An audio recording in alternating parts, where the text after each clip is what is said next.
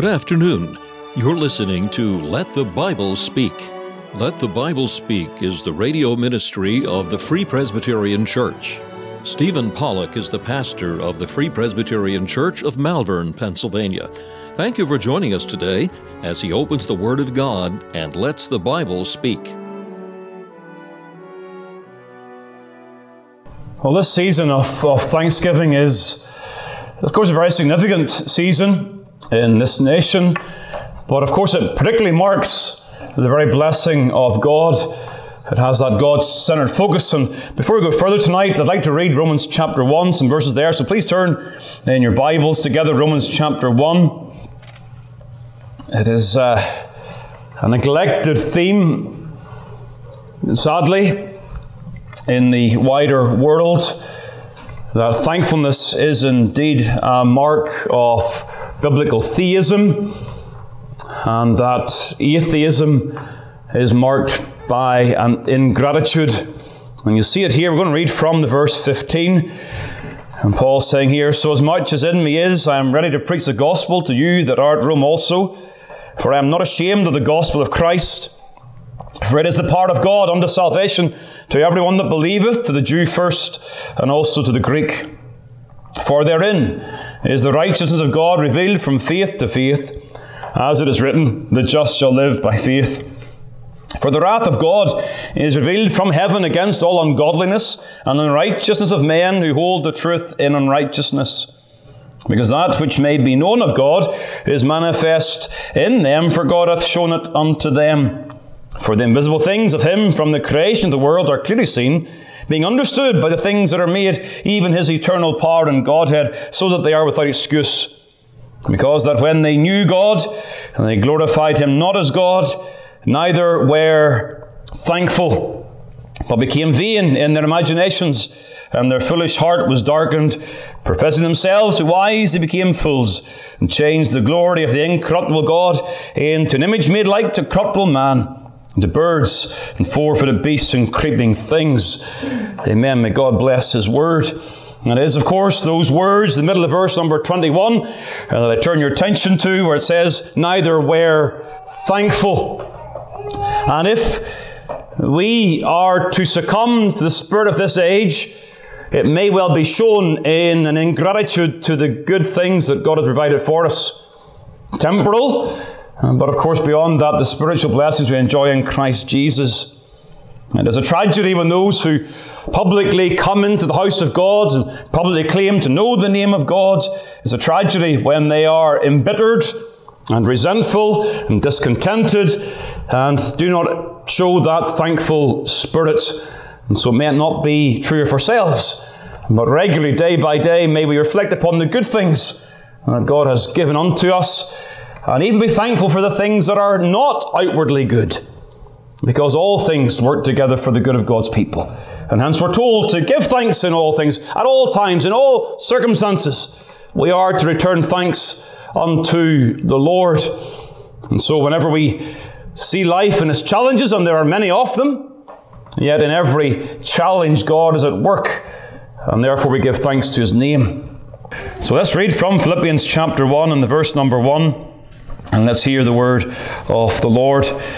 "Paul and Timotheus, the servants of Jesus Christ, to all the saints in Christ Jesus which are at Philippi, with the bishops and deacons.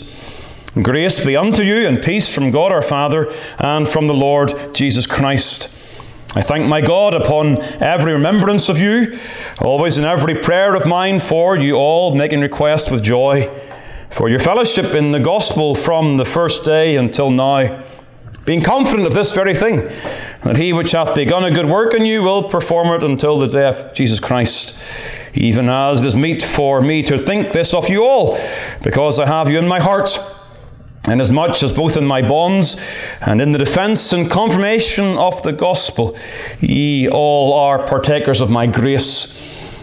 Paul, as he prays, even as he relates his prayers, shows the emotional heart of a true man of God in prayer. He prays with joy and with thankfulness. His prayers are not routine and rote. He's involved in an emotional exercise. And prayer has that emotional engagement as a man or a woman bows their heads in the presence of the triune God. Thus, at seasons, prayer involves grief and sorrow, but also joy and thankfulness. And so Paul is able to see grace in believers. He's able to discern the work of God and reflect upon the work of God. And as he sees God's grace in the lives of the people, then he returns thanks to God for that grace. We have an example of it here, as Paul will say in verse number 3 of Philippians 1, I thank my God upon every remembrance of you. This is not a perfect church. Like Corinth, like Philippi, or like Corinth, like other churches, Philippi has its problems. Clearly there is an underlying challenge, perhaps, of a disunited spirit that may arise. Clearly they are guilty at times of not being joyful, hence the various exhortations that are given. But even this imperfect church, Paul is able to see grace and then genuinely say that he can thank God when he remembers the people in Philippi. And when he gives thanks to the church, we're getting an insight into what should provoke thankfulness in the man of God. What should a pastor look for in the church? What should the pastor see in the church? And then return thanks unto God. Now, Paul tells us here. He says in verse number 3 again, I thank my God upon every remembrance of you. And then he goes on down to verse number 5 in terms of the connecting thought. For your fellowship in the gospel from the first day until now. And so at the very core of his thankfulness, it has to do with this matter of the fellowship of the believers in the gospel. So what's that all about?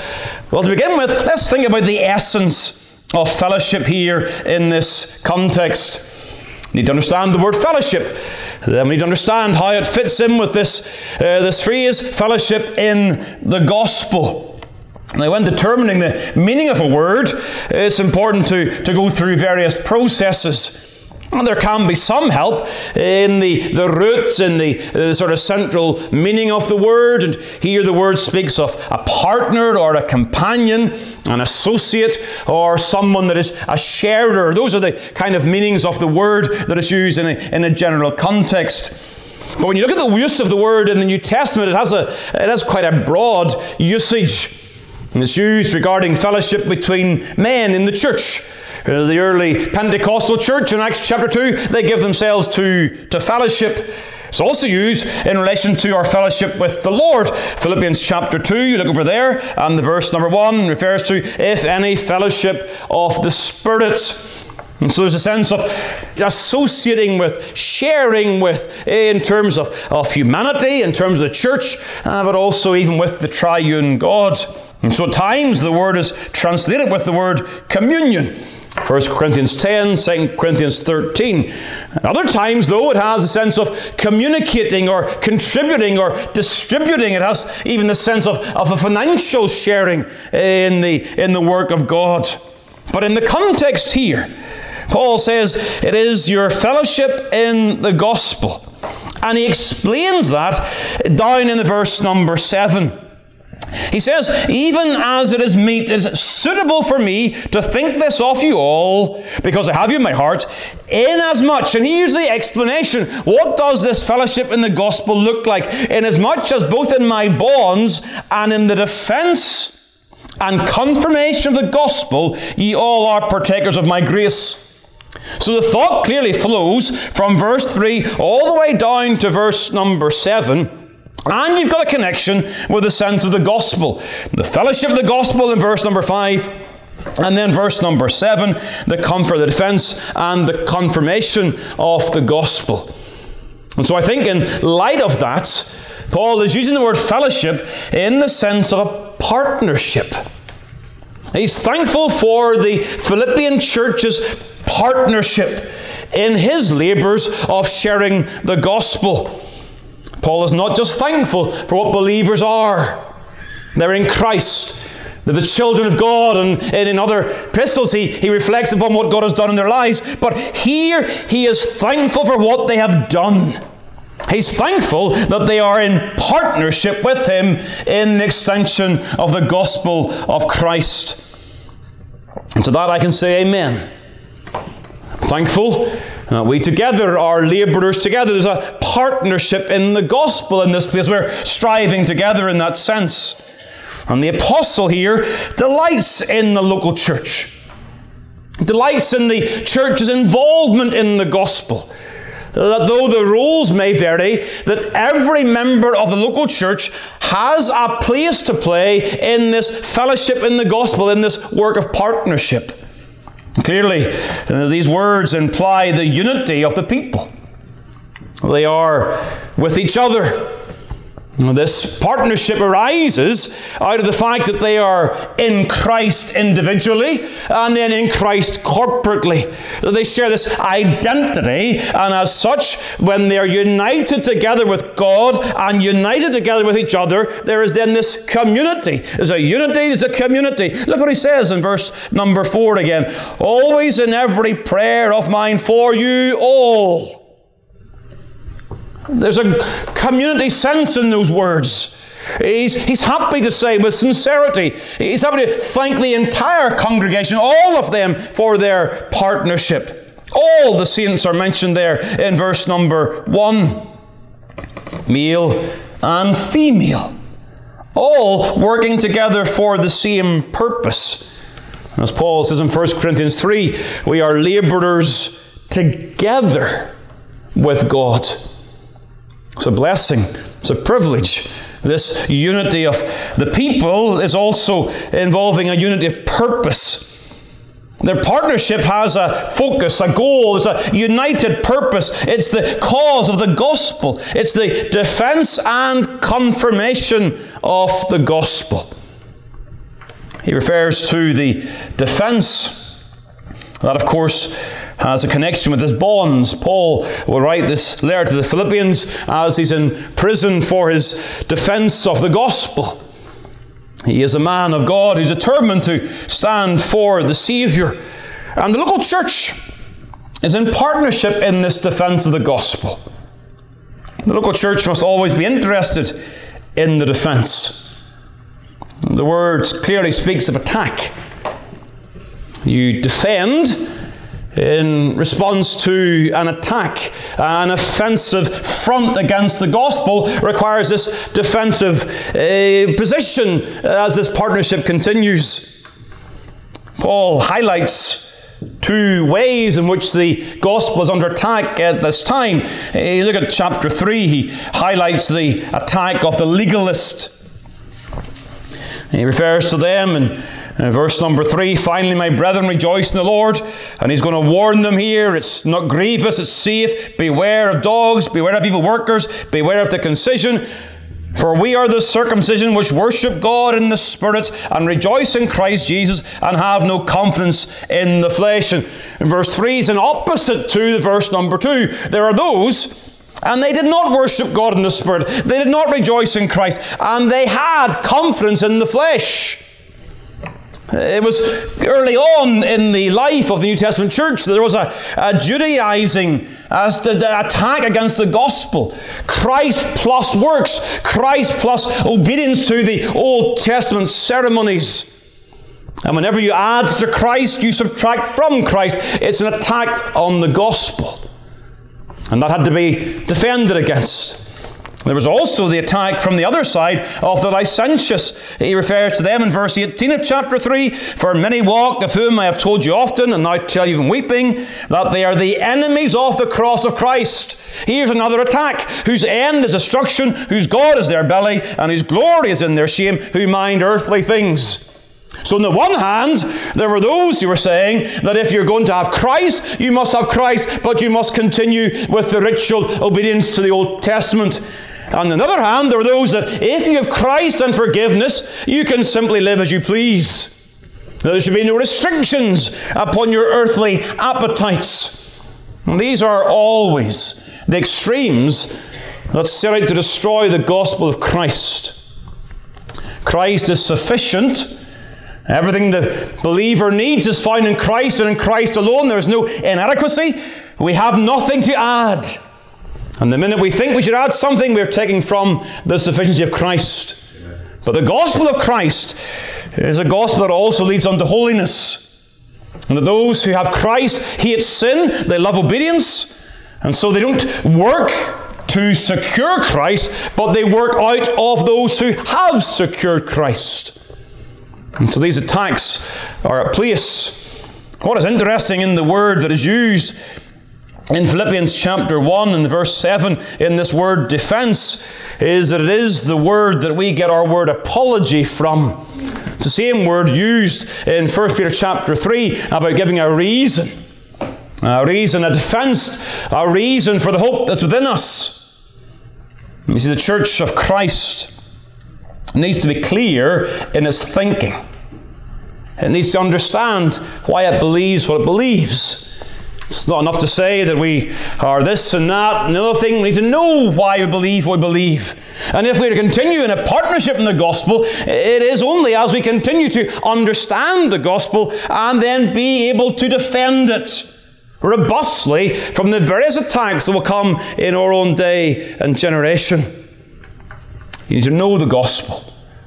And what would cause a pastor to be thankful this season of thankfulness is a congregation who can explain why they believe what they believe and can defend the gospel from the attacks of error. That leads on to the other thing in terms of this unity of purpose, and that is not only where they set for the defense of the gospel, but also the confirmation of it. The church has an interest in the positive. We have a responsibility not only to know what we don't believe, but also to know what we do believe.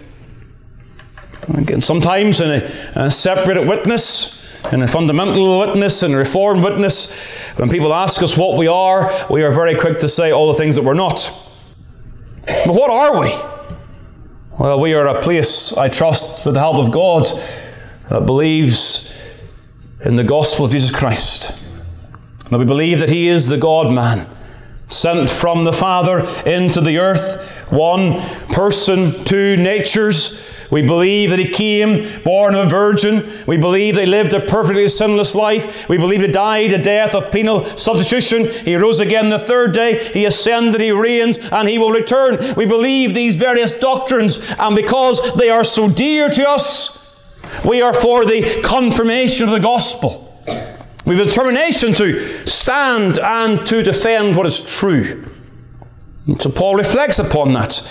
And he uses this sense in the essence of this fellowship. It is a partnership in the defense and the confirmation of the gospel. But he also has in mind the expression of this fellowship. And I want to draw out three particular ways in which he sees this fellowship expressed. It is expressed practically. Paul, as he thinks about the church in Philippi, thinks about how they served him practically. Philippians chapter 4 and the verse number 15. For ye Philippians know also that in the beginning of the gospel, when I departed from Macedonia, no church communicated with me as concerning giving and receiving, but ye only. There's the partnership. There was a financial, a practical aspect as they sought to defend and confirm the gospel.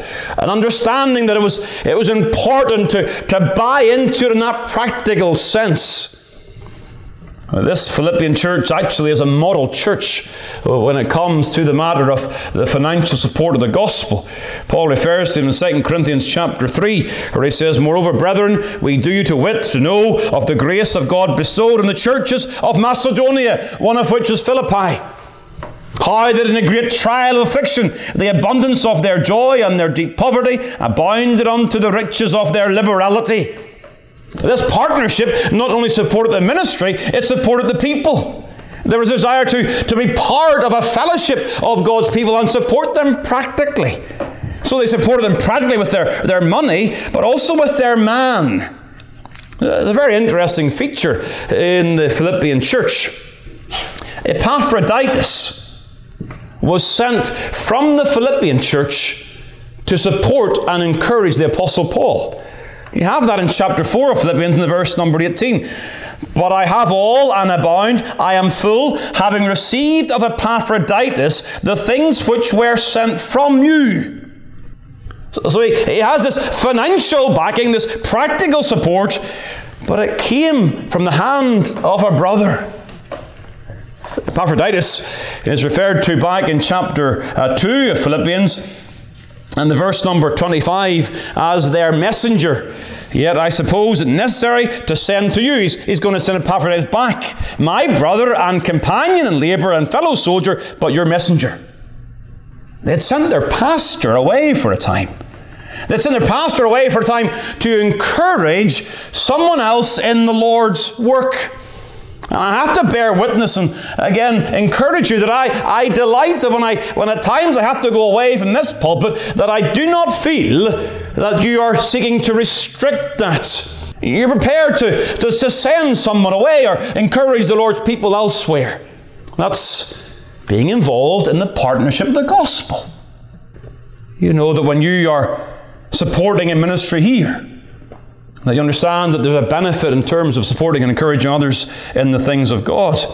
So there is this practical expression of fellowship. There's also a prayerful expression of fellowship. That's chapter 1 and the verse number 19.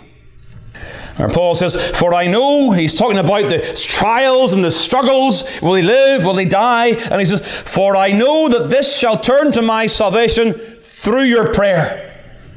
And yes, the supply of the Spirit of Jesus Christ. But he's happy to put these things together. The importance of the prayers of the Philippian believers. No one should ever feel they have nothing to contribute to the gospel. They should not come and say, well, I'm not a gifted evangelist. I'm not a gifted public speaker. I'm a very shy and retired person. I don't have anything to give in terms of the gospel.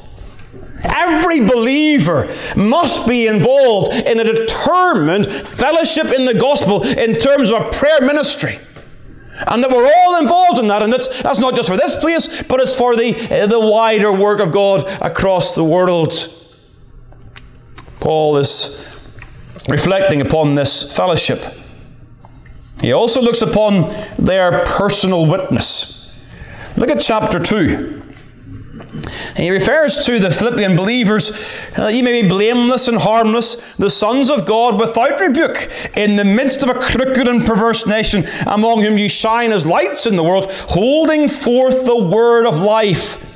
That much we understand. They're in the world, they're not off the world, they're showing the word of life, they're sharing the gospel with people. But look what he says, that I may rejoice in the day of Christ, that I have not run in vain, neither laboured in vain. Here you see a partnership. They support Paul, but Paul also sees their labours in the gospel as the fruits of his ministry. They're involved together. As he labours, they work. As they labour, he works. There's a mutuality in the work that causes joy in the heart of the apostle. What a glorious picture it is of a vibrant and a healthy dynamic in the ministry of the gospel. That's the expression of this fellowship. How is it enabled? Well, it's enabled in verse number 7. I'm just going to mention the words. And ye all are partakers of my grace.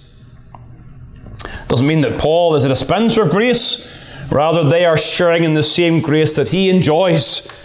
And he says elsewhere that God's grace, of course, is sufficient. And the only way that a church will be engaged in this fellowship in the gospel is by the grace of God. Not in our own efforts and not in our own resources, but only by the grace of God. And as God's grace is poured out upon the church, then we increase in this partnership. That's a motivation to pray, isn't it? That more and more we'd know more of this grace, that we'd know more of this partnership, and we'd see the gospel of Christ extended further and further for the glory of his name. We also note and find in finishing the enduring of this fellowship. Look how he describes it in verse number 5 of chapter 1. For your fellowship in the gospel from the first day until now. The first day. Whenever someone is born again with the Spirit of God, they immediately have an interest in the gospel. Because Paul would say, at the minute somebody is born again in the Spirit of God, they've come to love Christ and they want to share Christ. They want Christ to be known in the world. It's part of what it is. And by God's grace, that continues from the first day until now, because God, which begins a good work, will perform it, will complete it until the day of Jesus Christ. And I do, and I can thank the Lord for this congregation, that there is an enduring in the fellowship of the gospel. We delight in that, we rejoice in that. But let us not grow weary. Let's ensure that we don't give up on the public prayer seasons. Let's ensure that we're not backward in terms to seeking to support the missionary needs of our denomination. Let's ensure that we don't fall back, but by God's grace, we continue to endure in this fellowship in the gospel. That is what gives delight to the Apostle Paul. It's what ought to give delight and thankfulness in the heart of any child of God, for it is a reflection of the will of God for His church. And so, as we thank the Lord tonight, we're thankful for His grace. The grace that saves us and the grace that brings us to forgiveness of sins is a grace that also brings us into a partnership in the gospel. What a privilege and what a blessing. And may we thank God for His mercy and His goodness toward us.